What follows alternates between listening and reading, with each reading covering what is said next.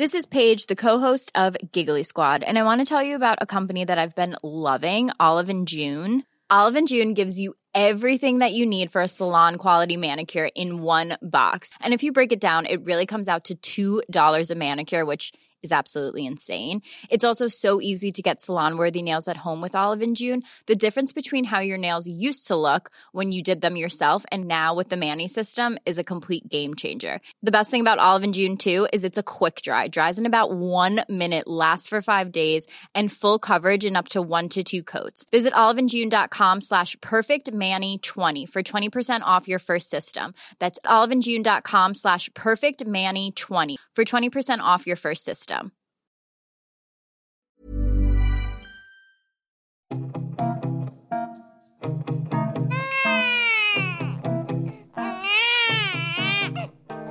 Welcome to Are We There Yet? I'm Katie Gossett, and when babies enter the world, they may be the first child in their family or not, but sooner or later most of us have to work out how to deal with siblings. In tonight's programme, a group of parents discuss the way in which children learn to get on with others. I suppose we all want our children to like other people and to be liked by them, and the only way that they can develop into these well-adjusted people is to be used to people. So that was a continuing education program for parents back in 1976.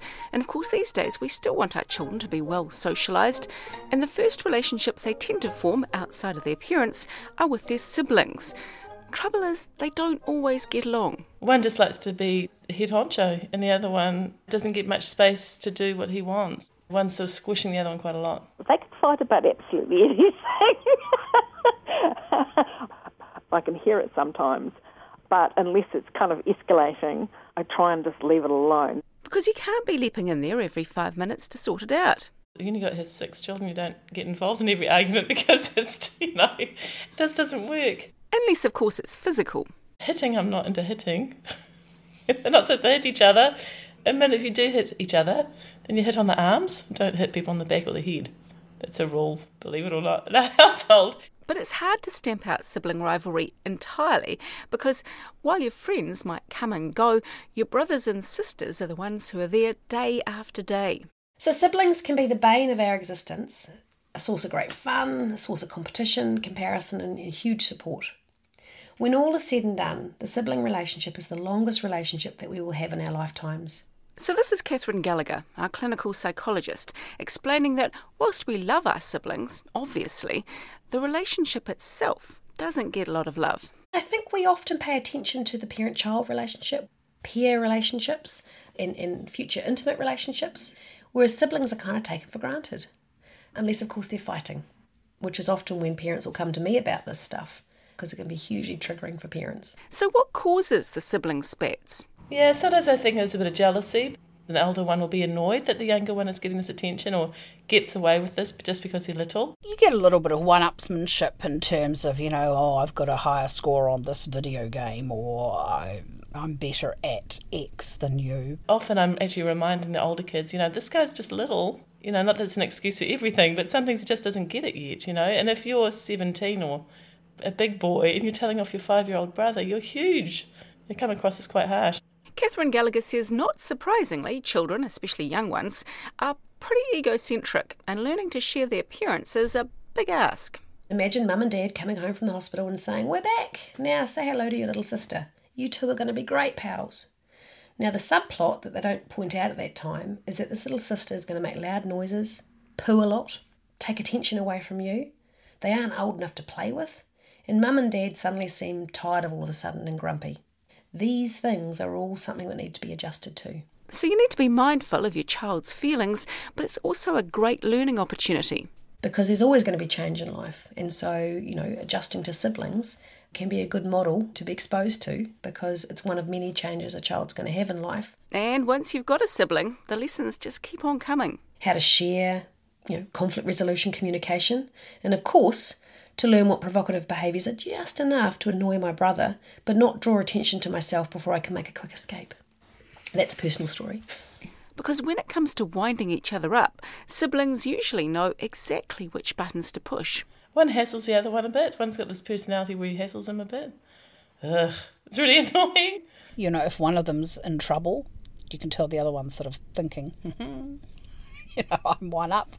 My star's on the rise and yours is on the decline. And while sibling rivalry is pretty natural, parents do need to be able to spot when it's become something more, when it's become harmful.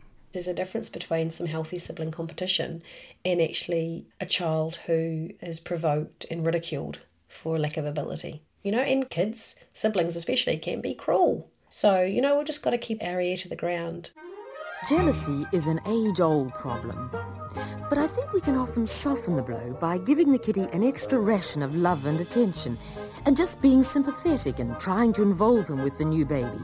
I noticed that the older child would always play up when I was breastfeeding the baby, and this was a thing that happened time and time again. The mother, in this panel discussion from the 1970s, ended up offering her older child some breast milk, which he rejected, and most modern parents have come up with some tricks of their own. I had two that didn't get on very well, and then I stuck them in the same room, and now they're getting on really well. One of the best things is just to separate them for half an hour or an hour even, and then when they come back, they seem a lot more able to be reasonable with each other. I think you've got to make a priority of actually paying attention to your kids before they start acting annoying, really, don't you? Sometimes I think, oh yeah, I've really got to take him out and do something with him. And Catherine Gallagher agrees that catching things before they go wrong can make all the difference. What we tend to do when kids are playing quietly is think, woohoo, you know, I'll get on with my 500 jobs I have to do, and only storm in when things are kicking off.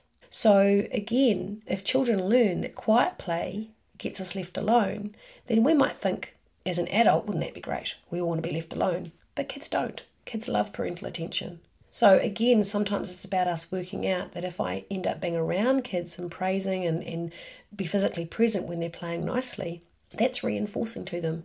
And likewise, if something's gone wrong and you do need to leap in, don't focus too much on the negative behaviour. When they kick off, clearly I'm going to have to handle that, but I might do that in a way which is matter of fact, and I do it with very little attention being paid. So as kids get older, they should be able to manage their feelings better.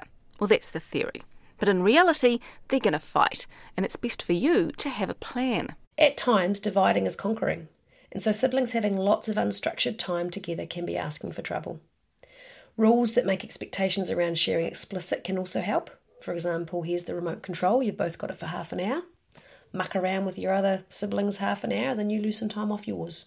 And if there's some kind of drama unfolding, it can be helpful to just go in there and break it up. I've got one mum who goes in and says, right, I've heard you guys kicking off, you've got a minute to sort it out. If I have to come back, then you've both been put in time out. But in saying that, there are always going to be children who need more support in social situations, even if it's just with their siblings. And it might be that for that particular child, they play with the bigger group or with their sibling for a little bit in a highly structured activity, and then they kind of come away and regroup, and then they can go back in there again.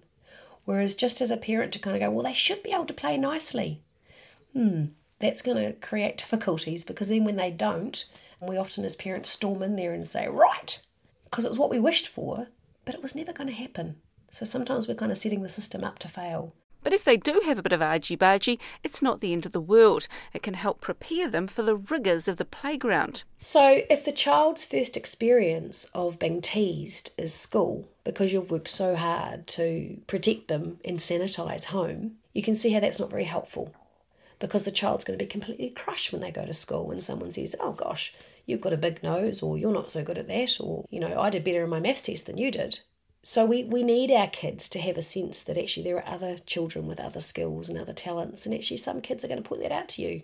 And sometimes it's going to be their siblings who have those greater talents. We have no control potentially over the combination of how genetics and life experience are going to play themselves out in this particular child. So some might be an amazing sportsman, and the other child might be completely unco, and in fact their interest may lie elsewhere. So self-esteem doesn't come from being good at stuff. Self-esteem comes from being able to view ourselves realistically. And the first people we look to get clues about how to view ourselves are our mums and dads. And that means that sometimes we might just need to allow our children to feel bad about something. This child might be completely gutted that they don't achieve this thing that their sibling did. And the temptation is to try and rescue them from that, or to try and even it out, or change the perception. But in fact, sometimes the best thing we can do is sit down and give them a cuddle and go, it's hard, isn't it? It's hard when there's something you want and you can't get it. So not to rush into problem solving, but just to sit with the feeling. And of course, within that context, we're also wanting to help our child identify what are their strengths. The other thing parents can feel tempted to do is always make things fair for their children. And sometimes life actually isn't fair. Kids are great at pointing that out. It's not fair.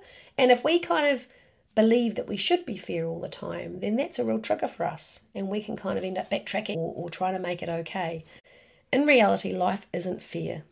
And if parents can feel confident that they will try their best to meet each child's need, then we can step out of this fairness trap. And last, but not least, probably actually most important, you have to be realistic and expect that, yes, you will put up with some fighting. It's actually okay, in fact essential for our kids to be frustrated sometimes. And sibling relationships are full of frustration, so you could see it as a great space to experiment with and explore and experience feelings that are important as a growing little human being to experience.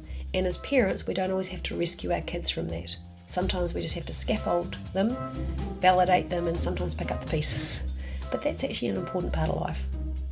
And that's it. This podcast was presented and produced by me, Katie Gossett. Duncan Smith did the music mix, and Tim Watkin is our executive producer.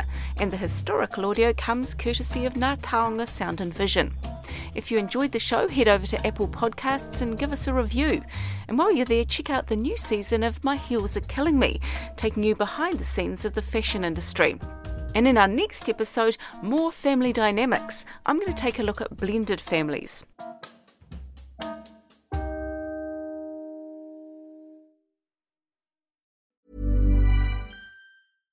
Subtle results, still you, but with fewer lines. Botox Cosmetic, out of botulinum toxin A, is a prescription medicine used to temporarily make moderate to severe frown lines, crow's feet, and forehead lines look better in adults. Effects of Botox Cosmetic may spread hours to weeks after injection, causing serious symptoms. Alert your doctor right away as difficulty swallowing, speaking, breathing, eye problems, or muscle weakness may be a sign of a life-threatening condition. Patients with these conditions before injection are at highest risk. Don't receive Botox Cosmetic if you have a skin infection. Side effects may include allergic reactions, injection site pain, headache, eyebrow and eyelid drooping, and eyelid swelling. Allergic reactions can include rash, welts, asthma symptoms, and dizziness. Tell your doctor about medical history, muscle or nerve conditions including ALS or Lou Gehrig's disease, myasthenia gravis, or Lambert-Eaton syndrome, and medications, including botulinum toxins, as these may increase the risk of serious side effects. For full safety information, visit BotoxCosmetic.com or call 877-351-0300. See for yourself at BotoxCosmetic.com.